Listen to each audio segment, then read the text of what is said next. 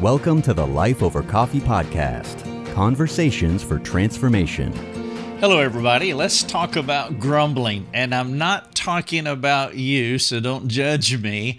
I just want to use grumbling as a case study because I'm going to bring my friend Biff up, and I want to share a little bit out of his life. And I actually want to present Biff's case to you, and I trust that you would use it as a case study to work through it, and who knows, maybe you can help him. We are a leadership development ministry. We train people how to do the work of discipleship. And so I want to talk about Biff, his problem with grumbling. And I'm going to title this, When Suffering Reaches the Limits of Our Endurance. Now, I trust that you will find some practical application for yourself, but I also hope that you would be able to use this case study and then answer the questions that I'm going to ask you at the end, and then maybe you will be able to grow in your discipleship acumen. Hello, everyone. This is Rick Thomas. I'm so grateful that you are here. This is Life Over Coffee. You can find us at lifeovercoffee.com.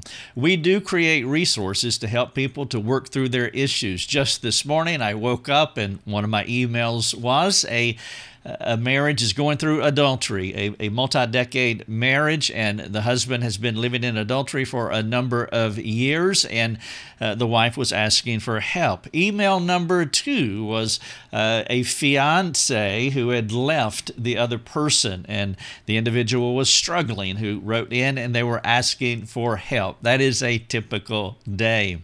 I had someone on Instagram ask that, hey, when you put these videos up, would you close caption them? I would really like to read the text as I am listening. I smiled, and it's like, yes, I am going to get right on that. Now, I don't want you to perceive what I'm saying to you as grumbling. I don't think that I am. But I am sharing with you just a snapshot of what my day looks like and how God is using this ministry to help people. And I also want to make an appeal. We are a debt-free ministry, but we can only do so much. And I would love to have someone available to close caption our Instagram videos, but it takes time, it takes people, it takes money. And so that is my appeal to you, that if you are able to support our ministry, would you do that? We are a donor-based ministry. We don't really sell anything to make a profit. And so we are dependent on people who believe in what we're doing, and they want to underwrite this ministry because our business model is that we give our products away. And so we do give these resources away. And so the video that the lady was watching on Instagram, it was put out there free for her to benefit from. And now she wants us to enhance the video by adding closed caption. And again, those are things that we would love to do. And I have a lot more ideas, not just closed captioning. And we would love to implement those ideas, but it only can happen in proportion to the people who support our ministry. And so God is using this ministry to make a difference. And if you believe that, and if you have the ability to be able to underwrite our ministry, will you? Just go to our website. You can donate. You can call our office if you have other creative ways of donating. We would love to talk to you because we do need your support. Now, this is a case study, and the title of the case study is When Suffering Reaches the Limits of Your Endurance. And I'm using grumbling as an illustration of the point with my friend Biff. Now, grumbling is a minor sin, but like tiny breadcrumbs leading you somewhere, the complaining spirit is showing you the practical condition of their heart. And so if you hear someone grumbling or complaining, just follow the breadcrumbs, and they always lead to the same place, because Jesus told us that out of our hearts our words will proceed. Now, the grumbler might not perceive what their words are saying about them, or might not perceive what their words are saying about their need for a gospel recalibration. But you have to know this if you're going to help them. And so my friend Biff is one of those undiscerning complainers. And I trust that this case study will provide you insight into how to care for him, but not just him, any other person with a grumbling, complaining spirit. Or maybe you can just use the title here, any person whose suffering reaches the limits of their endurance. And so if you know anyone that is going through suffering and it seems like they are just at the end of their rope, they're at the limits of their endurance. I'm talking about grumbling and complaining here as a case study, but whatever they're going through, what I have to share with you will be a benefit to them. Now, Biff is like a lot of us. The heat in his life has more effect on him than the gospel. There's always going to be those two competing forces in our lives. Either the heat will be that force that will dominate and manage us, or the gospel will. Those are our only two options. And so when disappointment happens to Biff, the trouble quickly manages him rather than the Savior that he loves and professes to follow. And though his faith is genuine, I'm casting no shade on his faith. That's not what is in discussion here. That's not the point of emphasis. His faith is genuine. And though it is, the cares of this world, quite simply, they overcome him too much. It doesn't take long for you to realize this. After a few minutes with Biff, he recites a sad list of things in his life. He reminds you of what the Savior said about how our words do reveal the condition of our hearts in Luke 6:45. And so you follow the breadcrumbs from his words and you see that there has to be a recalibration of his heart or he is going to sink into deeper despair. Biff's words show frustration, impatience, anger, hopelessness, despair, cynicism, and hurt by others. When you're helping someone, you're not judging them, but you are trying to discern them. And one of the ways that you do that is you listen to their words. When people write to us, when our supporting community writes on our private forums, I listen to their words because that's all that I have. But I know that their words are revealing to me how they think. And so I want to know, like Biff here, are you theocentric? Are you God-centered? Or are you problem-centered? And if Biff's words create a word cloud that looks like frustration, impatience, anger, hopelessness, despair, cynicism, and hurt by others, well, then there is no question that Biff is problem-centered, not God-centered, and his trouble has risen to the place that he can no longer, it seems as though he can no longer endure. And so you want to sympathize with Biff because you care for him. You don't want to blow off his concern as though they don't matter. They do matter. And by the way, not only, much of what he says is legitimate. Unkind people have done hurtful things to him. And this is where you have to walk the razor's edge, because you just don't chuck out everything that he says as though it's not true. But you want to be careful that you don't take up an offense because some of the things that he's saying is true. And so it takes a sturdy soul to be able to navigate this gauntlet that Biff is presenting. And so as you're sympathizing, the Spirit of God is nudging you to speak to Biff about God's grace and why he can't seem to appropriate that grace in his troubles. Now, when I say that, I'm not saying that you want to bumper sticker Biff, that you don't want to cliche him by saying God's grace is sufficient. That is too simplistic. And, well, the fact that he can't appropriate God's grace in his life, bumper stickering him is not going to help him. You have to diagnose him carefully and then help him to realize that so that he can diagnose himself and then bring gospel application to his life. But grace is sufficient for the trials. Grace is sufficient for any trial that we may be going through. But you're concerned about why he can't seem to walk in God's empowering favor. And so you want to have a heart-to-heart discussion with Biff. You pray about it, and the Lord leads you to Hebrews chapter 2, verses 14 through 18. Now, I would love for you to set aside or pin that text to the wall. Write it down if you're not driving at this point. And I want you to come back to this text and do a study. In fact, you can parallel this text. Just put it right beside this article that I'm presenting to you, because I am going to unpack that text. And so I would love for you to print off this article that I'm sharing with you and use that text and then make notes on the paper so that you can create a careful case study for Biff.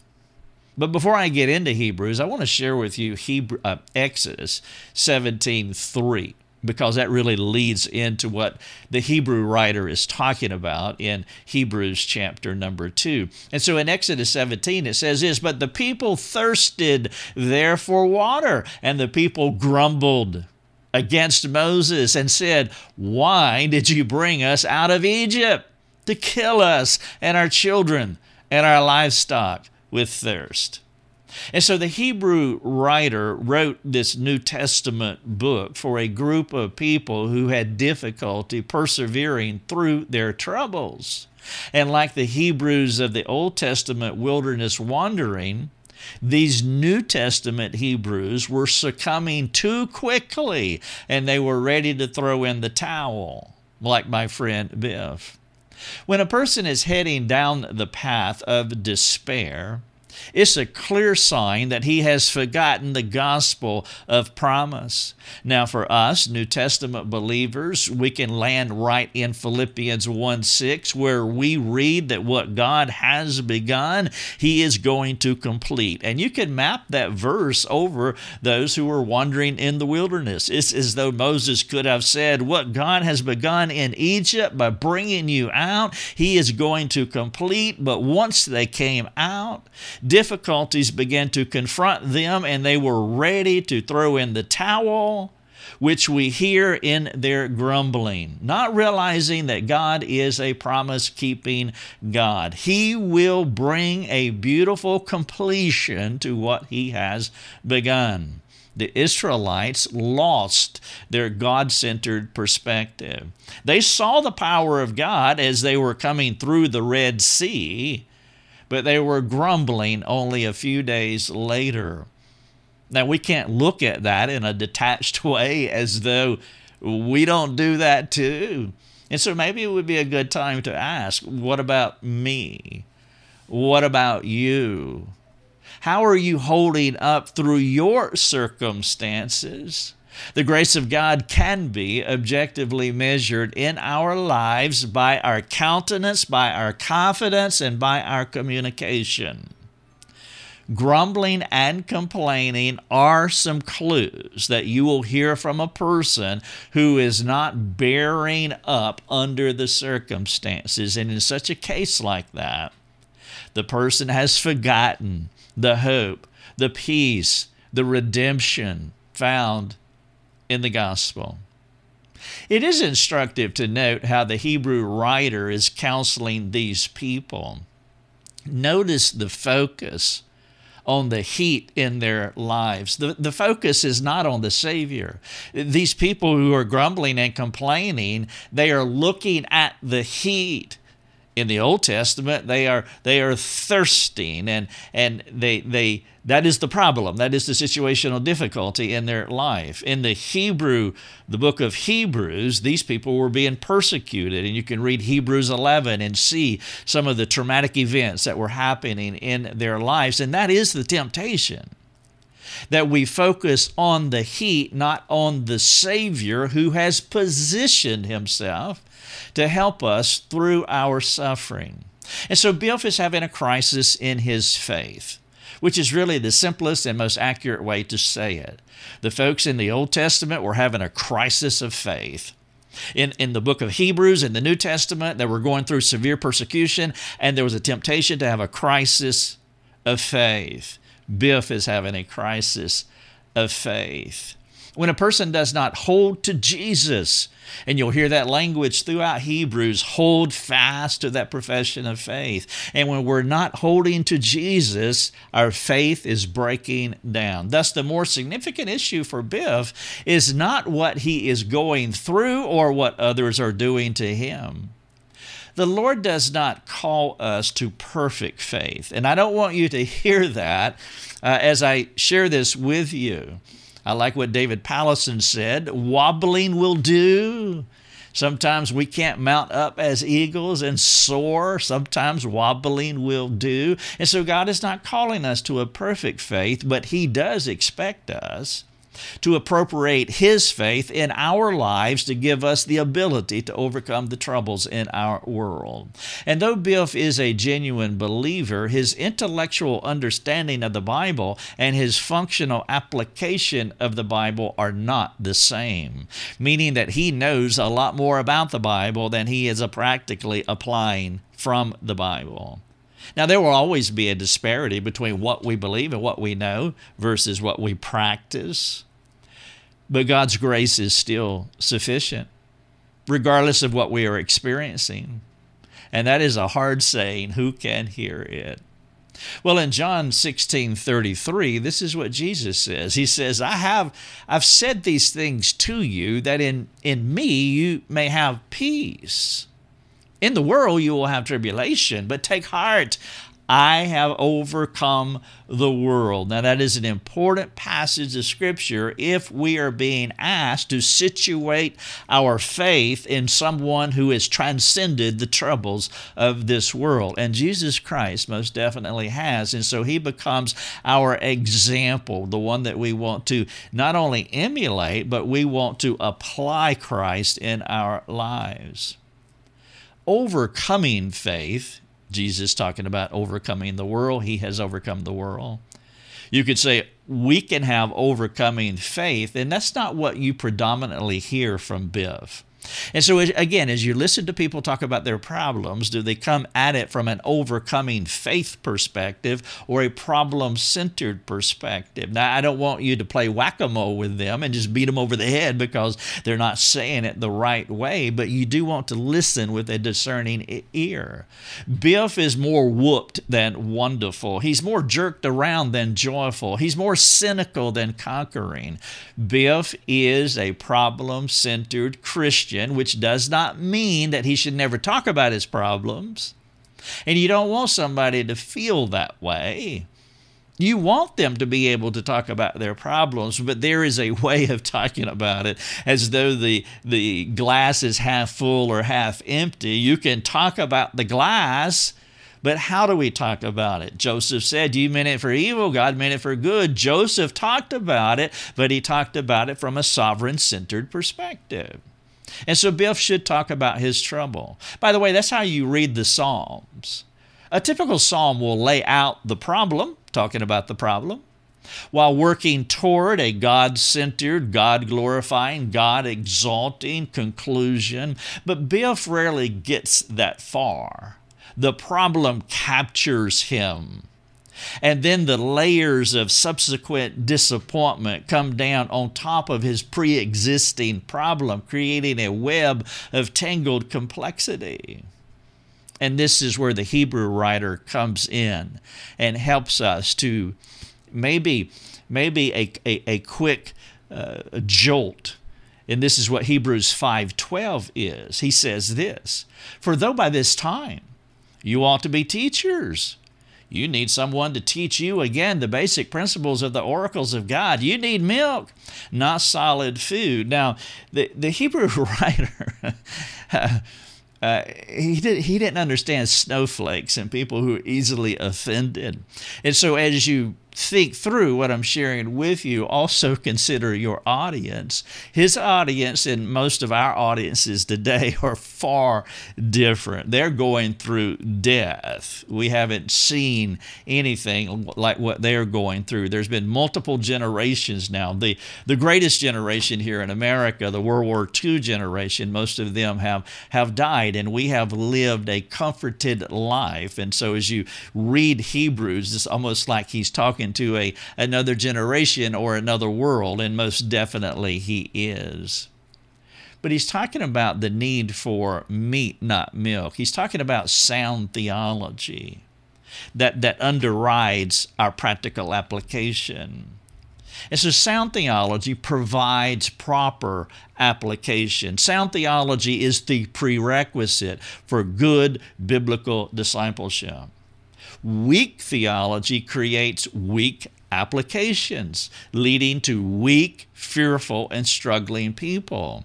And so I think I can surmise that Biff has weak theology because his application, how he's living his life based on the words that he's saying, the word cloud that surrounds him as he describes his life, well, I would say that Biff has a weak theological substructure.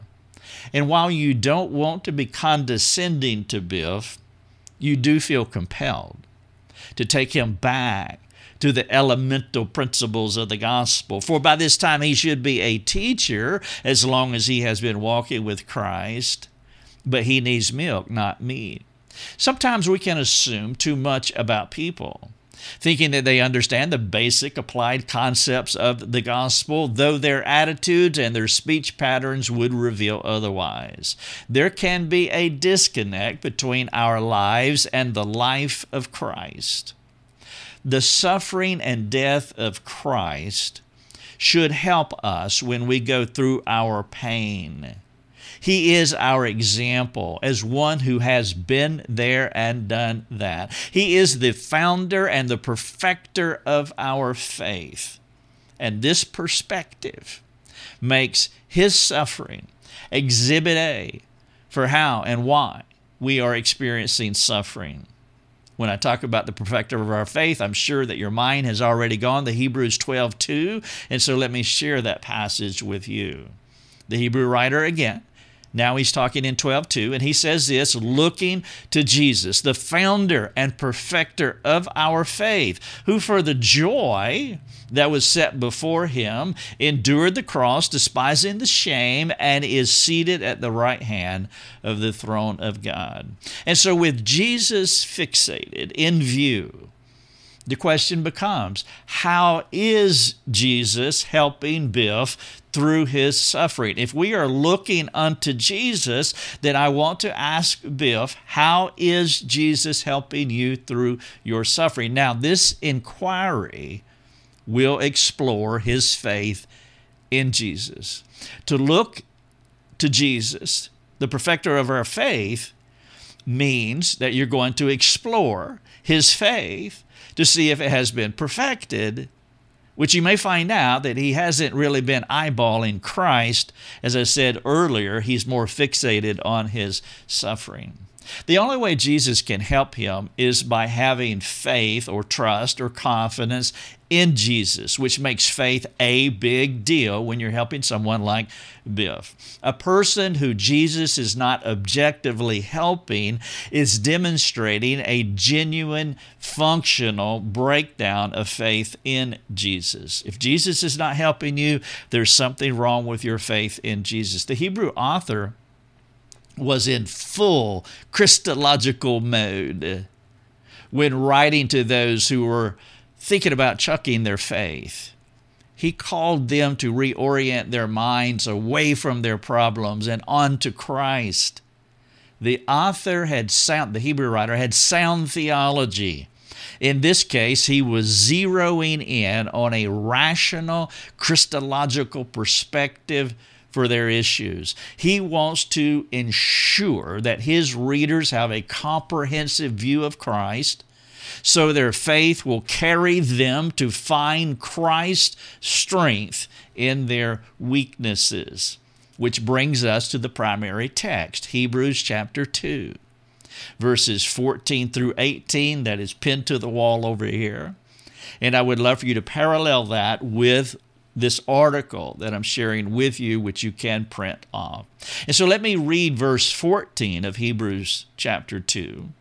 I'll mention the others in a moment. But in verse 14 it says, since therefore the children share in flesh and blood, he himself, Christ, likewise partook of the same things, flesh and blood. He became a man.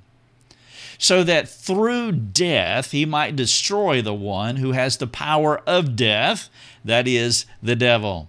And so what we have here is Jesus incarnate. He becomes a man.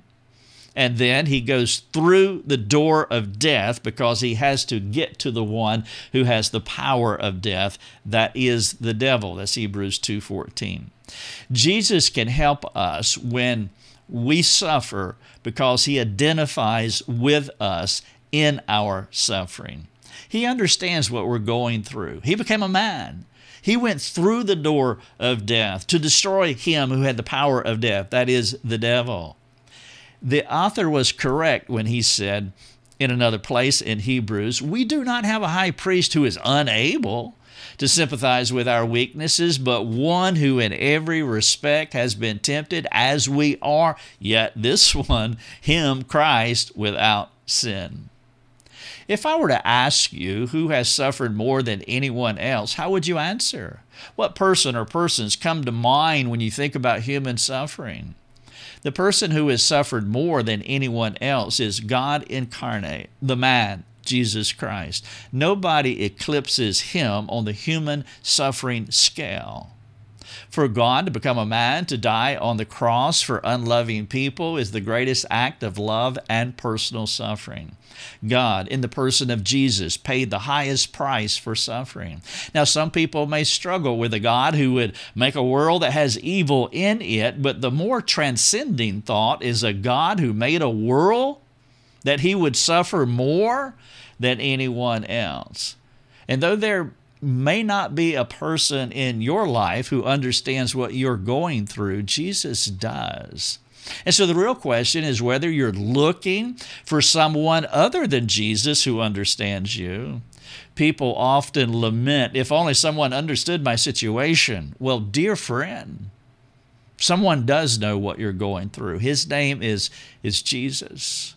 Will you turn to him in faith and begin to trust him to navigate through the storm in your life? And so Jesus went through, he took on flesh and blood, became a man, and he went through the door of death to deliver him who had the power of death, that is the devil. That's verse 14 of Hebrews 2. And then verse 15, the very next sentence says this, and deliver all those who through fear of death were subject to lifelong slavery. And so you see the linkage here. God became man. He lived, he died on a cross. He went through death to destroy him who had the power of death, that is the devil, because there were a group of people on the other side of that, to deliver those who through fear of death were subject to lifelong slavery, that is you and me. So not only does Jesus understand us, but he delivers us. He can help us when we suffer, because he suffered and died to save us from the real cause of our suffering. And so listen slowly here, which is sin. Sin is the real cause of our suffering. Now, some people spaz out on that. I'm not saying that your pain or whatever you're going through is because you have sinned. I'm not saying that at all. I mean, maybe you did sin, and maybe you're suffering for it. Perhaps you didn't sin, but you're suffering due to someone else's sin. Either someone in your sphere of influence or because of the fall of Adam's sin. And so it's not simplistic, it's actually comprehensive that we suffer because of sin. Either way, sin is always in play when we're suffering one way or the other, whether it's my sin, your sin, someone else's sin, or simply because we live in a sinful world. This is a presuppositional perspective, and it's a crucial point. Here it is. God did not come into our world to remove our suffering, but to remove our sin. This is what the Hebrew writer was saying. They were in bondage to sin, and he came to deliver them who were in bondage to sin, not to deliver them from their suffering. Our suffering will go away later. Revelation 21:4. But we are to overcome sin today. And so I can't promise that Biff will lose his suffering, but he can overcome sin today, because that is what the Hebrew writer is saying in chapter 2, verses 14 and 15. It shows how God's way to destroy sin is through the door of suffering. He went through death to destroy him who had the power of death, that is the devil, to deliver them who through fear of death were encumbered by lifelong slavery. His goal was to go through death to defeat evil. This kind of gospel work rendered powerless the strength of the devil. Christ's pain defeated sin. If our sinfulness grows during our suffering, then we have missed the point of our suffering. Sin should not grow during our suffering. Our suffering may never end, but sin can be removed. Death is the mysterious and fearful door through which we all have to walk to live. It was the death of Christ that defeated the one who had the power of death. Satan used to hold the fear of death over our heads. We're in bondage to our greatest fear, which is death. The suffering and death of Christ removed this fear. We're not enslaved to the fear of death anymore. And now, with our worst problem in life resolved by the power of the gospel, we are free to live in overcoming faith. This kind of faith empowers us to live victoriously regardless of what problems come at us. Christ has defeated sin through his suffering. We should also be able to conquer sin through our adversity, which will only happen in proportion to our emulation of the Savior. The foolishness and weakness of the gospel applied to our lives will give us wisdom, power, and victory. In Hebrews 2:18, going back to our primary passage, it says, "For because he himself has suffered when tempted, he is able to help those who are being tempted." And so we must suffer, one. Number two, we must persevere through our suffering. Jesus' resurrection evidences the victory that he experienced when he suffered and died. He did not just go through the door of death, defeat the devil, and die and stay dead. The resurrection positioned him to help us when sin holds us enslaved in bondage. The door of suffering, death, and restoration gives way for a person to be an active restorer in the lives of others. And so Jesus is now an active restorer in our lives because he went through the door of death or suffering and death and resurrection. For you to be a redemptive or restorative person in someone's life, there are two things that you have to do: suffer and persevere through your suffering. And this aspect of the gospel is complex for many believers to understand. How our redemptive usefulness in this world comes through suffering, as Christ, our example, went through that door to defeat and to deliver. The most potent and persevering way you can emulate the Savior in your life and experience his empowering favor is to serve others by enduring suffering, thus emulating Christ. Your suffering will strengthen your faith, enabling you to rescue others who are struggling in their faith. They're held captive. The greatest temptation comes when the weight of our problems outweighs this gospel that I have been articulating here. When a person is regularly overwhelmed by circumstance, he's not living in the functional reality of the gospel. And when this is true, it's vital to explore the Christ-centered disconnect. And so now is the time to make these applications to our friend Biff. I've titled this, "When Suffering Reaches the Limits of Our Endurance." And so I have a few questions for you. The first one is a general question for you to think about. How would you counsel grumbling Biff, who's at the limits of his ability? He's at the end of his rope. His suffering is now transcending his ability to endure. How would you counsel Biff using Hebrews 2, verses 14 through 18? Now, perhaps these following questions will give you some kind of direction. Number two, How are the Savior's suffering and death helping Biff as he goes through his difficulty? Now, that's an essay question, and I would encourage you to write out, how is the suffering and death of Christ, as we see in Hebrews 2, helping Biff through his difficulty? I mean, I think your first impulse would say there seems to be a disconnect between what Christ did and how Biff is functionally working out his salvation. And that would be true, and it would be good for you to explore that a bit more. Number 3, do you believe his suffering strengthens and positions him to help others captivated by sin? Well, that's a yes or no, and of course the answer is no. And so the follow-up is, why did you answer the way that you did? And that leads into another essay-type question. Number 4, will it be grumbling or the gospel for Biff? What does he need to do to turn from grumbling to living in the functional realities of the gospel?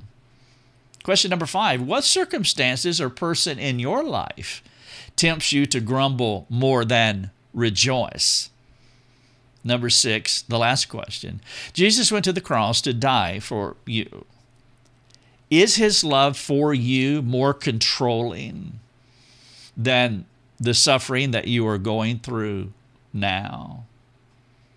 Because he did not give up, Jesus, he positioned himself to help us, and we need this kind of persevering grace in our lives. If we are willing to identify with the Savior's suffering and appropriate his grace to our lives, we'll be in the proper position to help people who do not have victory over their plight, such as a person as Biff. When suffering reaches the limits of our endurance, you can read, watch, or listen to this. If you're able to support our ministry so that we can continue to do more, reach more people with the practical message of Christ, please consider that. You can hit the donate link. You could be part of our community. You can become a supporting member rather than donating, but either one works. If you would consider that, I would greatly appreciate it. Thank you so much, and God bless. Thanks for joining us. Learn more and get access to other resources at lifeovercoffee.com.